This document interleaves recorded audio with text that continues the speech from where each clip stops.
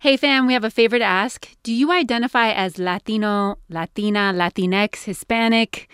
Are you about to turn 18? We want to talk to you about the upcoming election. Please send us an email at codeswitch@npr.org with the subject line Latinx 18. That's Latinx 18. Thank you so much. Now on to the show. You're listening to Code Switch from NPR. I'm Shireen Marisol Meraji. And I'm Karen Grigsby Bates, sitting in for Jean this week. Karen, I wish I could say you were here for a happy reason, but the reality is you're here because our team needs to settle a score. That's right. This is serious business because today on the show, we're settling once and for all a question that we've been debating for months, and a question, in fact, that a lot of people have been debating. What kind of books are best to read during this pandemic? Books that connect you to current reality or books that help you escape it? I've heard a lot of people talking about reading everything they can about plagues and pandemics, anything involving the end of the world. We're talking histories of the Spanish flu, yellow fever, the bubonic plague, anything with a dystopian future in it. And of course, you know, people are also scooping up books just as fast as they can about racism and anti-racism and white fragility, et cetera, really trying to contextualize this moment, as we've come to call it, this moment. But there are just as many people who are staying as far from all of that as possible and sinking into the soothing comfort of books that take place in happier times and places and have happier beginnings, happy middles, and most importantly, happy endings. Whoa, those books exist? With all that happy beginnings, happy middles, happy endings? Sign me up. They do. They do. I wonder if people can guess where you stand on this debate. Oh, it's no secret that although I am a hardened cynic, I am team escapism right now. Tell us why. Why not? Have you looked at the news lately? We are so saturated with grim reality. Political, medical, economic, and most recently, the loss of RBG. All of it. I needed an escape. And I thought, what's more escapist than romance? Ooh la la. So that's what I've been reading. And I have to say, I did not start out as a fan of the genre. I'm usually much more of a mystery, suspense kind of reader, but I'm really getting into it. I have to say that I'm not that surprised that you're getting into romance novels in this time that we're in. After all, it was just a few months ago that you talked to Terry McMillan on the pod about her book, It's Not All Downhill From Here, which has some sex in it, etc. And you talked about how you were spending a lot of quality time engaging in some romantic activity with your special quarantine buddy, your husband. That was, 4 months ago? Or 5. We're at the end of the 6th month now, and we've sort of spaced ourselves a little bit during the day. And we meet up for dinner, which is nice. During the day, I spend a lot of time with my dog, Jack. No romantic time with him, though. That was quite an image. Okay. Anyway. He's a smoocher. He does. He does like to smooch with terrible breath. He does. Breath. We need to see a dentist. So, KGB, you're going to make your case and introduce us to a book that you think is going to convince our audience that romance and escapism and not thinking about anything pandemic-related is the way to go. So, what's the first book you've got for us? It's called Real Men Knit, and it's by Kwana Jackson. And I'll let her give you the synopsis.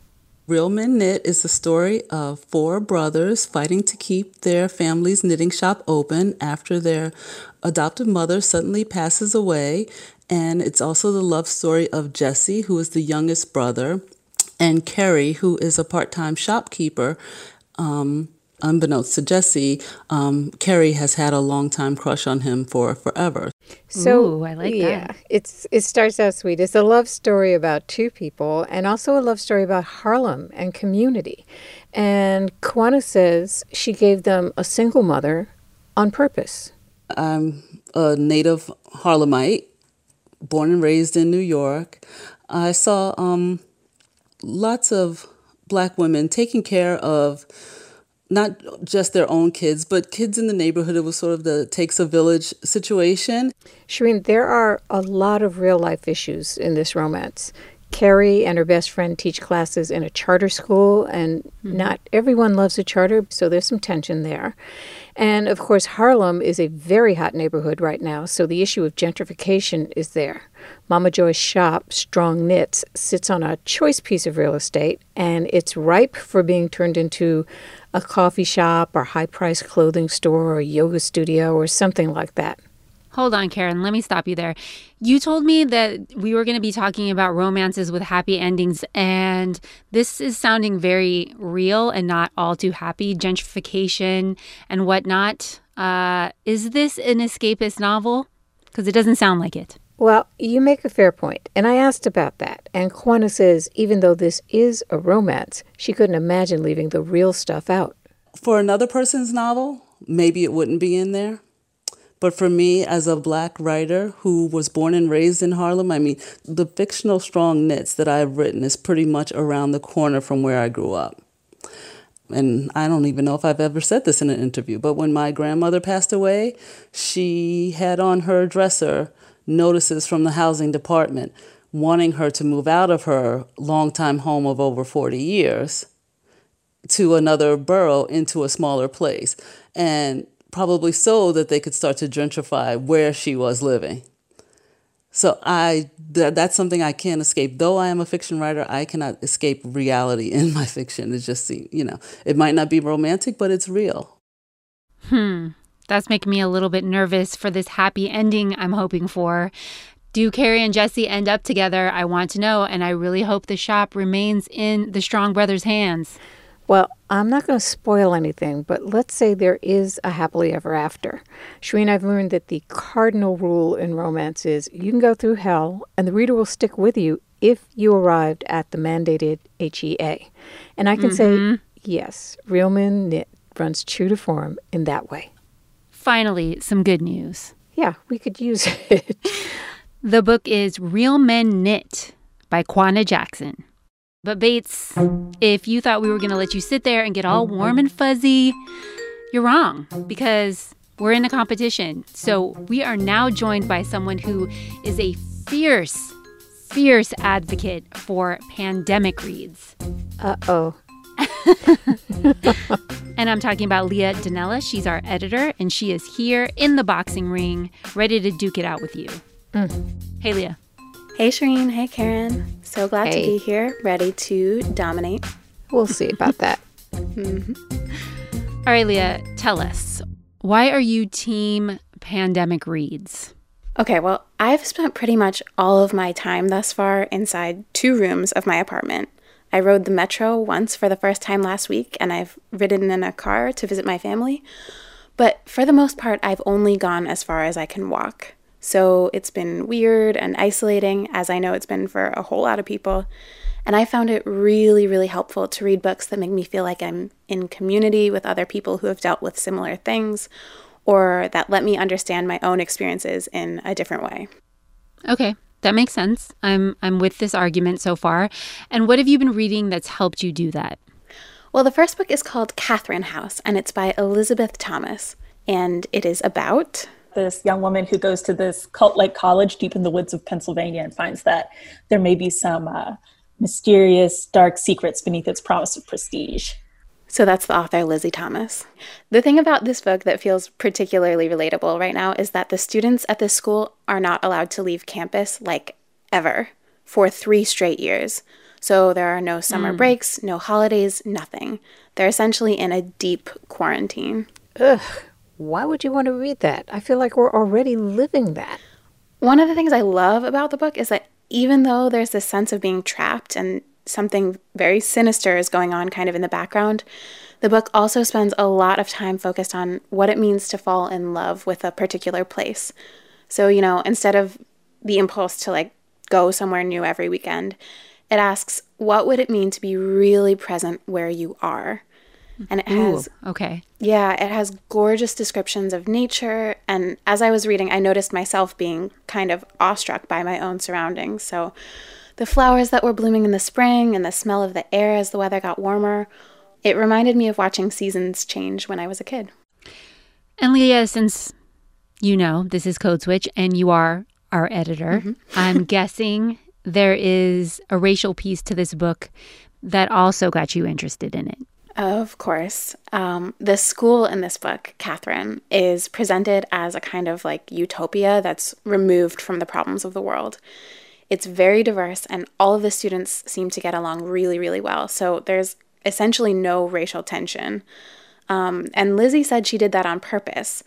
But two of the main characters are Black, and at one point, one of them, Yaya, is talking to her best friend, and she says, "You can't get sucked in here. We have to come in here, graduate, get our grades, and get out of here because it would be really easy to get sucked in here." I mean, that's how I felt about my college experience, honestly. But I think that I saw other Black students who had almost the exact opposite reaction. Lizzie went to Yale, which she said has, some parallels to Catherine House. And actually, her father and grandfather also went to Yale and had some very weird racial experiences. I'm doing air quotes here. And she was very aware of Yale's really troubling history with race. But then there were other students who were kind of like, oh my God, here we are at this magical place that has this amazing history. And I'm like, this history is terrible. So I thought it would be really interesting to show those two viewpoints with people who are the same race. That dynamic also helped me think through what we're experiencing right now. Like, in the midst of a really bad situation, are we going to pretend that everything is all good and just enjoy things when we can? Or are we going to be really clear-eyed about things and try to fight our way out? Obviously, some people who will not be named are fine with just pretending everything is all good. Challenge, Karen. Hey, I did not say I was fine with it, but that doesn't mean I have to wallow in the misery all day, every day. In fact, I think that if I'm spending my days thinking about the pandemic and trying to bring light to some of the ways it's affecting our country, I'm more than entitled to spend my nights thinking about something else. In fact, I think really being able to think about something else can actually remind us of what it is we're missing and why it's important to change our current circumstances. Instead of acting like going outside and smelling some flowers is a worthwhile trade-off for having to be stuck at home all day, every day, worrying about catching this damn virus. Whatever, Karen. Oh, whoa, Karen. Okay, let's take a moment for a second. Let's just take a deep breath. This is getting a little heated, and we have more books to get through. Karen, you actually have the floor again. So make your case with your second book recommendation. What is it? So my second book takes place in England. I chose it because it has some things I don't often see on this side of the pond.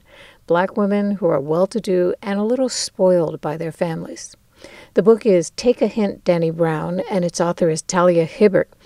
I asked Talia to give me the 40-second description of the book.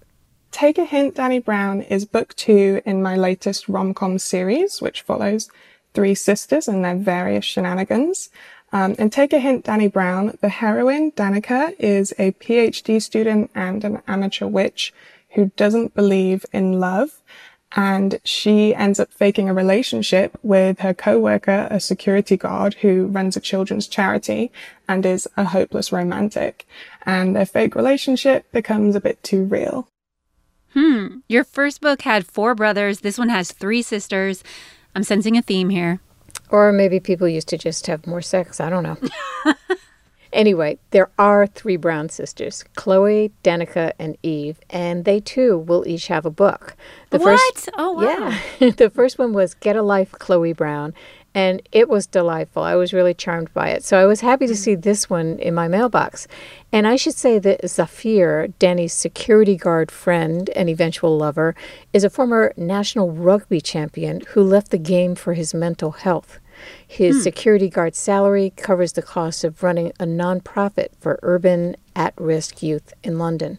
And as Talia says, he is a hopeless romantic. So I'm kind of an Anglophile. Not a lot of people know that about me. I don't know if it's the accent or my obsession with the Beatles when I was young, but I definitely want to hear more about this rich English family and all of the romantic travails that ensue. The Brown family, like me, are a Black British family. They have Jamaican roots, like my dad's side of the family. And one of the fun things about their family is the grandmother Gigi, who actually in the 60s was a bit of a celebrity, and she's still very glamorous and a bit unpredictable. And the three sisters, they are very close. They're quite different. They're quite well off as well, which isn't something that I've always written, but it was quite fun to kind of envision their lifestyle. And they're incredibly posh, which was also fun. In writing The Browns as a very well-off family, Talia says she was tapping actually into a tradition. I think especially in British literature, it's quite a humorous convention to have this very posh, very well-off family that's disconnected from the world in a humorous way. And I really wanted to explore how that would look from a Black British perspective, because as you mentioned, it's not one that we get a lot of the time. And also just because when I'm writing, I do like to cover as many different ends of the spectrum in terms of the diversity of Blackness that I can. And, I know people like this, just like I also know people who are struggling and everything in between. So it's nice to give everyone some time in the limelight. It sounds like she's really upending these old formulas with a new twist. Yeah, and Talia's characters are complicated. Dani Brown is about to get her PhD in psychology and take on patients, yet she has her own issues. She refuses to countenance a romantic relationship because she's afraid of having her heart broken, so she has commitment problems. She's good with sex, and there is a lot of it in this book, but not romance. Good. She wants to hit it and quit it. Zafir is a hunk, but he's hurting from a family tragedy he can barely face, and these two have intense chemistry. Nice.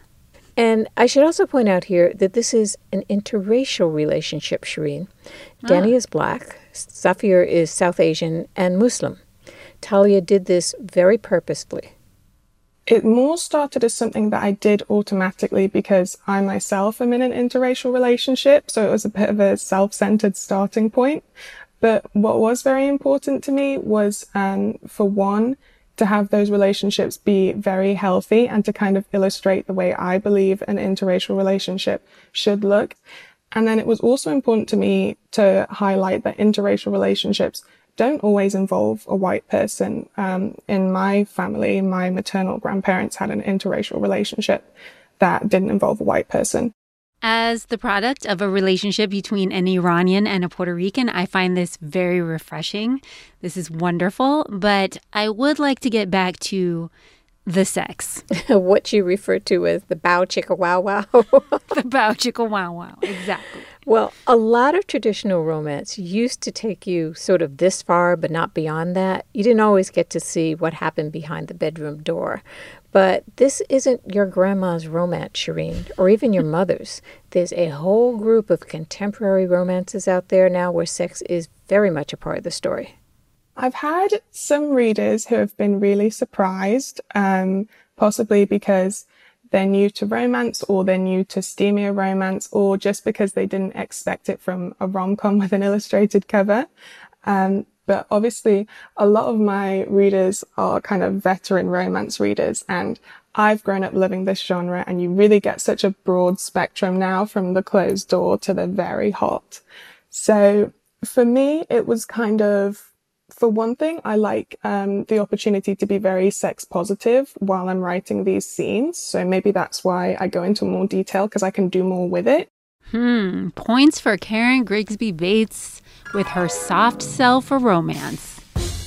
Or in this case, maybe the hard sell for romance. Well, okay.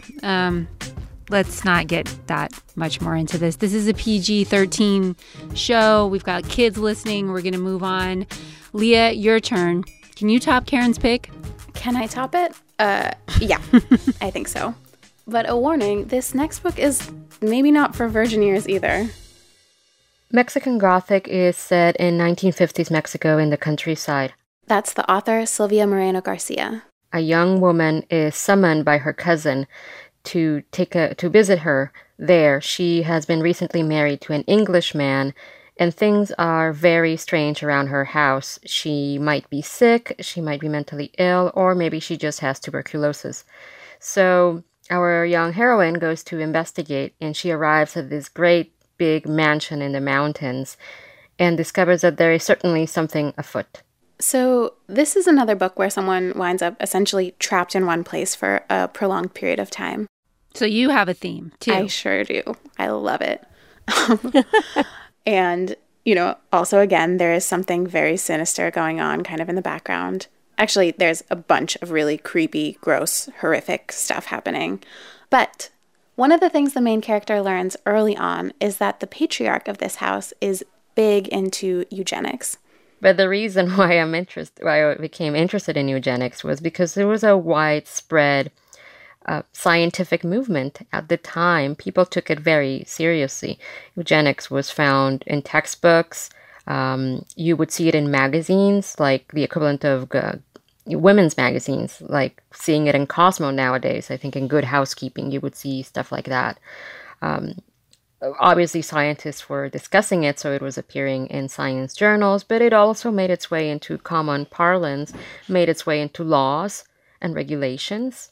Sylvia said the eugenics movement took on different characteristics in different places.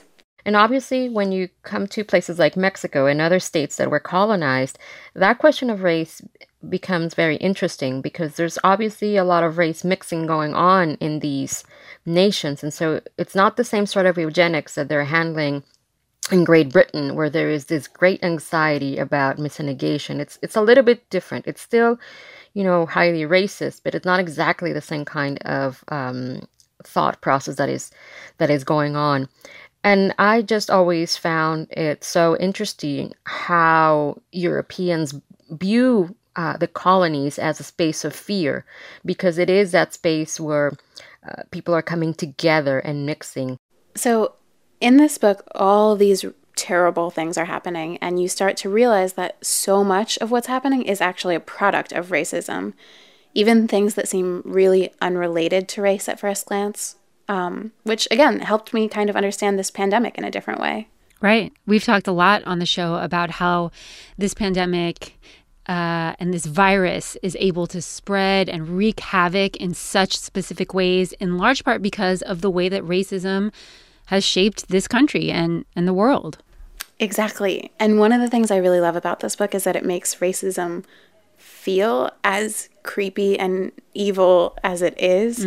So it's got those kind of like Get Out vibes where you're suddenly able to process how very terrifying everything that's been super normalized actually is. Now, I'm interested in this book, but honestly, Leah, this sounds punishing. Why would anyone subject themselves to reading it? Okay, fair. I know it does sound that way, but this book is actually also pretty thrilling. It shows this young woman refusing to give in and constantly fighting against all these forces that are trying to conquer her. And she's using her background as a form of strength. So without giving too much away, one of the things she's able to use to her advantage is that she speaks Spanish, and the head of her new household has never even bothered to learn Spanish. Sometimes people will say, well, it's unrealistic that they didn't learn Spanish, these colonizers. And let me tell you, it's not unrealistic, right? When I was growing up and living in Mexico, at one point I worked for an English language newspaper. And we had an English language newspaper precisely because there was an audience that could consume it and basically didn't know a word of Spanish. And I would sometimes, meet people that would be like, oh, well, I've lived in the country for 10 years. I haven't learned, any Spanish at all. So that was not unrealistic. But it's also like in this case specifically, it is a desire to maintain a certain kind of purity. So I think the parts of this book that are really empowering are the ones that remind us that racism is actually often the weakness and that there is a lot of strength in holding on to our identities, our language, our culture, all of that. Yeah, that's a great point. This book sounds really good. Oh, it's so good. Like right in my line of things that I love. It's also very scary, I should say. It is not for the faint of heart. So, Shireen, has either of us convinced you? Are you team escapism? Or are you team grim reality, darkness, gloom, misery? Okay, all right. It's not all bad. All right, calm down, you two. You've both made very strong cases, and all these books sound really intriguing. I would read any of these books, but the time has come for me to admit this contest was rigged. What? Are you kidding me? Why am I not surprised? 2020 strikes again. Stay with us. This message comes from NPR sponsor Macmillan Podcasts with Driving the Green Book. Award-winning broadcaster Alvin Hall and activist Janae Woods Weber take you on a road trip from Detroit to New Orleans, offering sharp insight and powerful testimony from Black Americans who used the Negro Motorist Green Book during the height of segregation. Hear both heartbreaking and inspiring stories that give critical context to life as a Black American today. Listen on Apple wherever you get podcasts. This message comes from NPR sponsor Rothy's. Step into fall with comfortable, washable, and sustainable products from Rothy's. With zero break-in period, Rothy's are seamlessly knit to shape using thread made with repurposed plastic water bottles. They're fully machine washable and are ready for any occasion or adventure. Check out all the shoes and bags available now, including their first adjustable sneaker, the Lace Up, at rothys.com/switch. Radio Ambulante is NPR's only Spanish-language podcast. Listen for stories you won't hear anywhere else, told by the voices that make Latin America come alive. Each week, we bring you another remarkable story that will surprise and move you. Radio Ambulante. New episodes every Tuesday. Listen and subscribe. Shireen. Karen. Code Switch. Before the break, we were talking about escapist reads versus pandemic reads, and which are better. Karen, you made the case for escapist reads. Sexy, sometimes funny romance novels. And our editor, Leah, made the case for in your feelings, dive right into it, pandemic literature. And Leah actually just had to leave. She rushed off during the break to sing to her plants. If you all get it, then you follow us on IG. It's a little Easter egg for our IG audience. The rest of you need to follow us to get that. But all that to say, Leah's gone. So, Karen, I can tell you who I think the real winner is now. So she's not here. She forfeits, right? I win, right? Jokes aside. Karen, I really wanted there to be a winner. I'm a very competitive human being. You know this. You've known me for a long time, over a decade. But while you two were off doing your thing, interviewing your authors, reading your books, I was talking to a professor who teaches African American literature at Columbia. Her name is Farah Jasmine Griffin, and she convinced me that the choice we're debating, escapism versus pandemic reads, it's just a false choice. What? Writers of color who are making the best work, they don't ignore reality. There is no escape. Unfortunately, in my class, we don't get away from the problems, but what we do is we find that it's the space of the community that we're building together that helps alleviate the stress. None of these texts provide escapist readings, although some of them, in their sheer beauty and the beauty of the language, gives us a moment to remember that there's something in life that's also quite beautiful. And my students, for instance, love Gwendolyn Brooks. They love Gwendolyn Brooks' poetry, even the difficult poetry, because of what she does with language. I would happily escape into Gwendolyn Brooks any day. So for Professor Griffin, it's a both and, Karen, like with your books, for example. They sound escapist, but they have a ton of real life in them. Gentrification, family tragedy, fear of commitment. And then Leah's books sound pandemic-y, but they're actually kind of an escape. There's big, gorgeous houses in the woods. There's delectable descriptions of nature, mysterious strangers, the superpower of bilingualism. I hate that you're a liar and a traitor, Shireen, but I can't argue with that logic, because it's true. All of these books encompass all of these things. Did Professor Griffin have any recommendations besides the great Gwendolyn Brooks and her poetry? Oh, she definitely did. She's been teaching African American literature for the past 30 years, so she had a list of recommendations, and she told me that the books on her syllabus, they are great places to start because they've always had staying power. No matter when they were written, they speak to something that's happening right now. But I never anticipated this particular something. But I think that, I think that any number of the things that we read, this year we read the short stories of Richard Wright, Uncle Tom's Children. And those short stories matter because they show natural disaster like a flood and how a flood impacts the Black people of the story differently than it does the moneyed whites. We read James Baldwin, If Beale Street Could Talk, a young man who's wrongfully convicted of a crime that he did not commit, or just a kind of encounter with a police officer. What I love about Baldwin is he always provides an alternative in the same text. So he'll have, the kind of police officer who we would expect a young Black man to encounter, but then he has a community of people who support and protect a young Black couple in love that include an immigrant store owner or a man who rents him an apartment, a Jewish landlord, or a Spanish-speaking restaurant owner. So he gives us both community that stands up against the brutality. Anything Baldwin always is relevant. No Name in the Street or Fire Next Time or If Beale Street Could Talk. I think because race is so at the core of so much in the United States that those books, the best of them, speak to the moment that we're in. Karen, one of the authors who was not on Professor Griffin's list was the late Octavia Butler, who we've talked about on our books episodes, the phenomenal science fiction writer from right here in California. But Professor Griffin said that absolutely had to change as soon as COVID happened. So she added Octavia Butler's Parable of the Sower to her reading list.